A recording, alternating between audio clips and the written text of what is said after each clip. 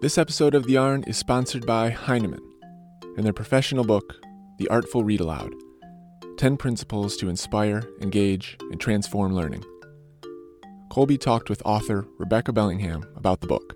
So I was really thinking a lot about how can I really, lean on my experience and my knowledge as an artist and an actress and help teachers with very concrete tips to kind of make their read-alouds that much more meaningful and effective and artistic and special using the tools that I know well as an artist and an actress. How can I leverage all those tools or kind of think about how to break those things down and make them doable, actionable for teachers? If you work with kids, you know how special read aloud time can be.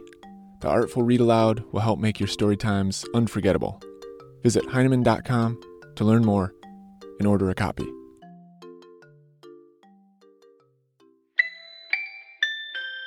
Welcome to The Yarn, a school library journal production. I'm Colby Sharp. Very excited to share the third episode in our mini-series with Kirkus Prize finalist and debut author Alicia D. Williams. We sent her a recorder back in 2015. Her job was to just record herself and talk about the process of publishing her very first book, Genesis Begins Again. In today's episode, Alicia talks about her struggles trying to figure out exactly what is her writing process. She shares how trying to copy other authors' process doesn't always result in what you hoped for. I hope you like today's episode. Take it away, Alicia.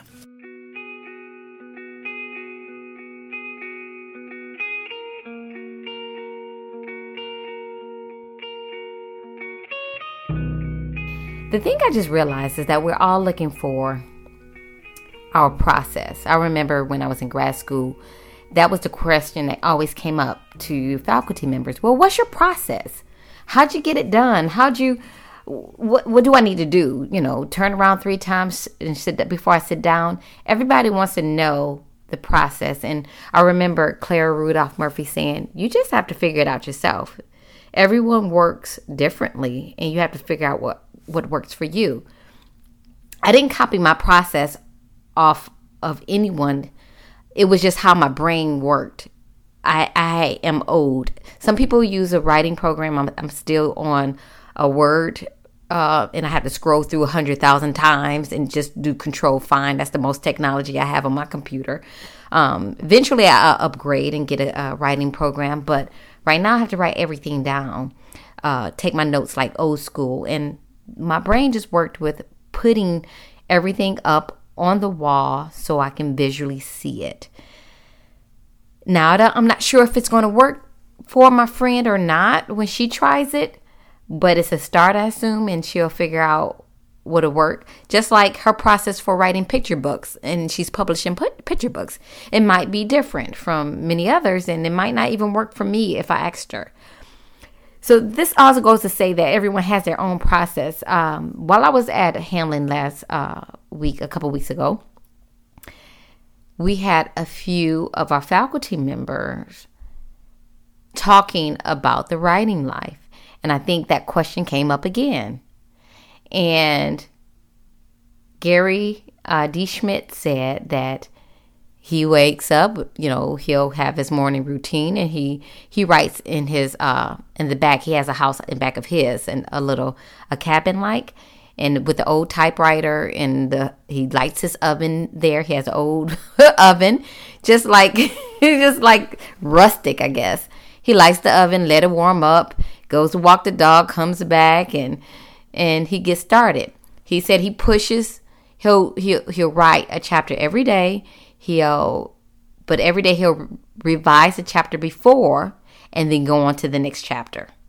And he may work on several projects at a time. So that's great for him. And I was like, oh my goodness, that's a great idea. I'll just get started by writing the chapter, revising the chapter before and going on. That works for him. But then there was Cole Booth, who says she never looks at it. She just keeps going. She just keeps plowing through it. And Gene Yang, he said, oh, I have to constantly look at it. So everyone you had all these award-winning authors, and they had a different way of doing it. Now, one thing that surprised me that they said, they don't share their work with anyone. Now, we were always been told, get a writer's group so you can share and have a writing buddy so you can share your work and get feedback and blah, blah, blah. None of them admitted. Well, Jin Yang admitted that his wife reads it and he has somebody else that reads it as well as he keeps going. But Gene and Cole, they don't have it. They don't like to share it. And I have a writing buddy, and I look back at him, and he looked back at me. I was like, we're still writing buddies, right, Andy? Because I need that accountability for myself, that I have a deadline with him. I have to get pages for him to review. And I guess the scariest part is they're sloppy drafts. It's the first sloppy draft, and I have had to give myself permission to write the first sloppy draft. In fact, it was my writing partner who I went to and emailed and was like, I can't get this freaking thing started. What's the problem? And he was like, listen, you wrote one book, you can write another one. And with his gentle tone, just calm down, basically. You can do it. Just start and don't worry about it, blah, blah, blah. That's when I started picking up Bird by Bird again. And I read Bird by Bird, and I was like, yeah, I could do this. I just need to write a word at a time, bird by bird, and give myself permission to write the first sloppy draft, which, mind you, I went through this whole ordeal with the first book. Oh, I can't write it. Oh, my gosh. And give myself permission to write a sloppy draft. I went through the whole thing. It's like I'm starting all over again. My brain forgot that it even went through the whole process. So I'm giving myself a permission to write the first sloppy draft. I'm giving myself permission not to copy anybody else's process unless I, figure I just desperately am stuck and need to try it. But I think the problem today, when I looked at my my manuscript that I'm starting on, I was like, oh my gosh. I started reading through it and I became paralyzed. I was like, this is horrible. Look at this. Oh my goodness. I'm telling. I'm not even showing everything. I'm telling. And I started critiquing my work, and I just couldn't even move on. And I went to the picture book, and I got stuck on that. So I do think every stage will probably be a different process. Like I realize now, either I will be stuck trying to revise the first 80 pages like I did when I was in grad school, making them, honing them great 80 pages and never moving forward. Or my process this time will be different. I may try Gary's and do the last chapter before from the previous day and move on. Or I may just be like Booth and just keep plowing through, not looking back. She said that, in the middle of her first draft, it changed from third person to first person. And, she just she needed to get that skeleton done. I might even have to do that. So you might just have to give yourself permission to either figure it out your process yourself, or either way, try somebody else's process if you think that'll work. So I just realized that everybody is looking for that great formula, but unfortunately that formula might change from book to book or even from stage to stage, depending on where you are in the process.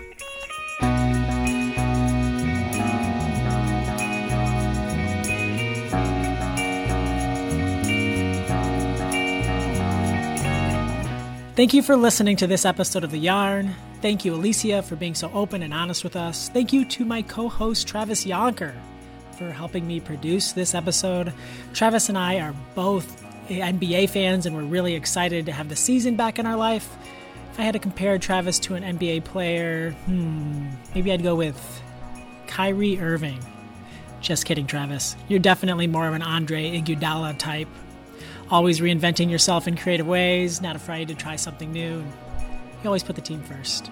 Thanks for being awesome, Travis. Thank you to Philip Stead for creating our theme song, and thank you to Heinemann Publishing for sponsoring this episode. Check out their website. They're doing some really great things. If you have an idea for a season or episode of The Yarn, shoot us an email, theyarnpodcast@gmail.com. I'm Colby Sharp. Thank you for listening.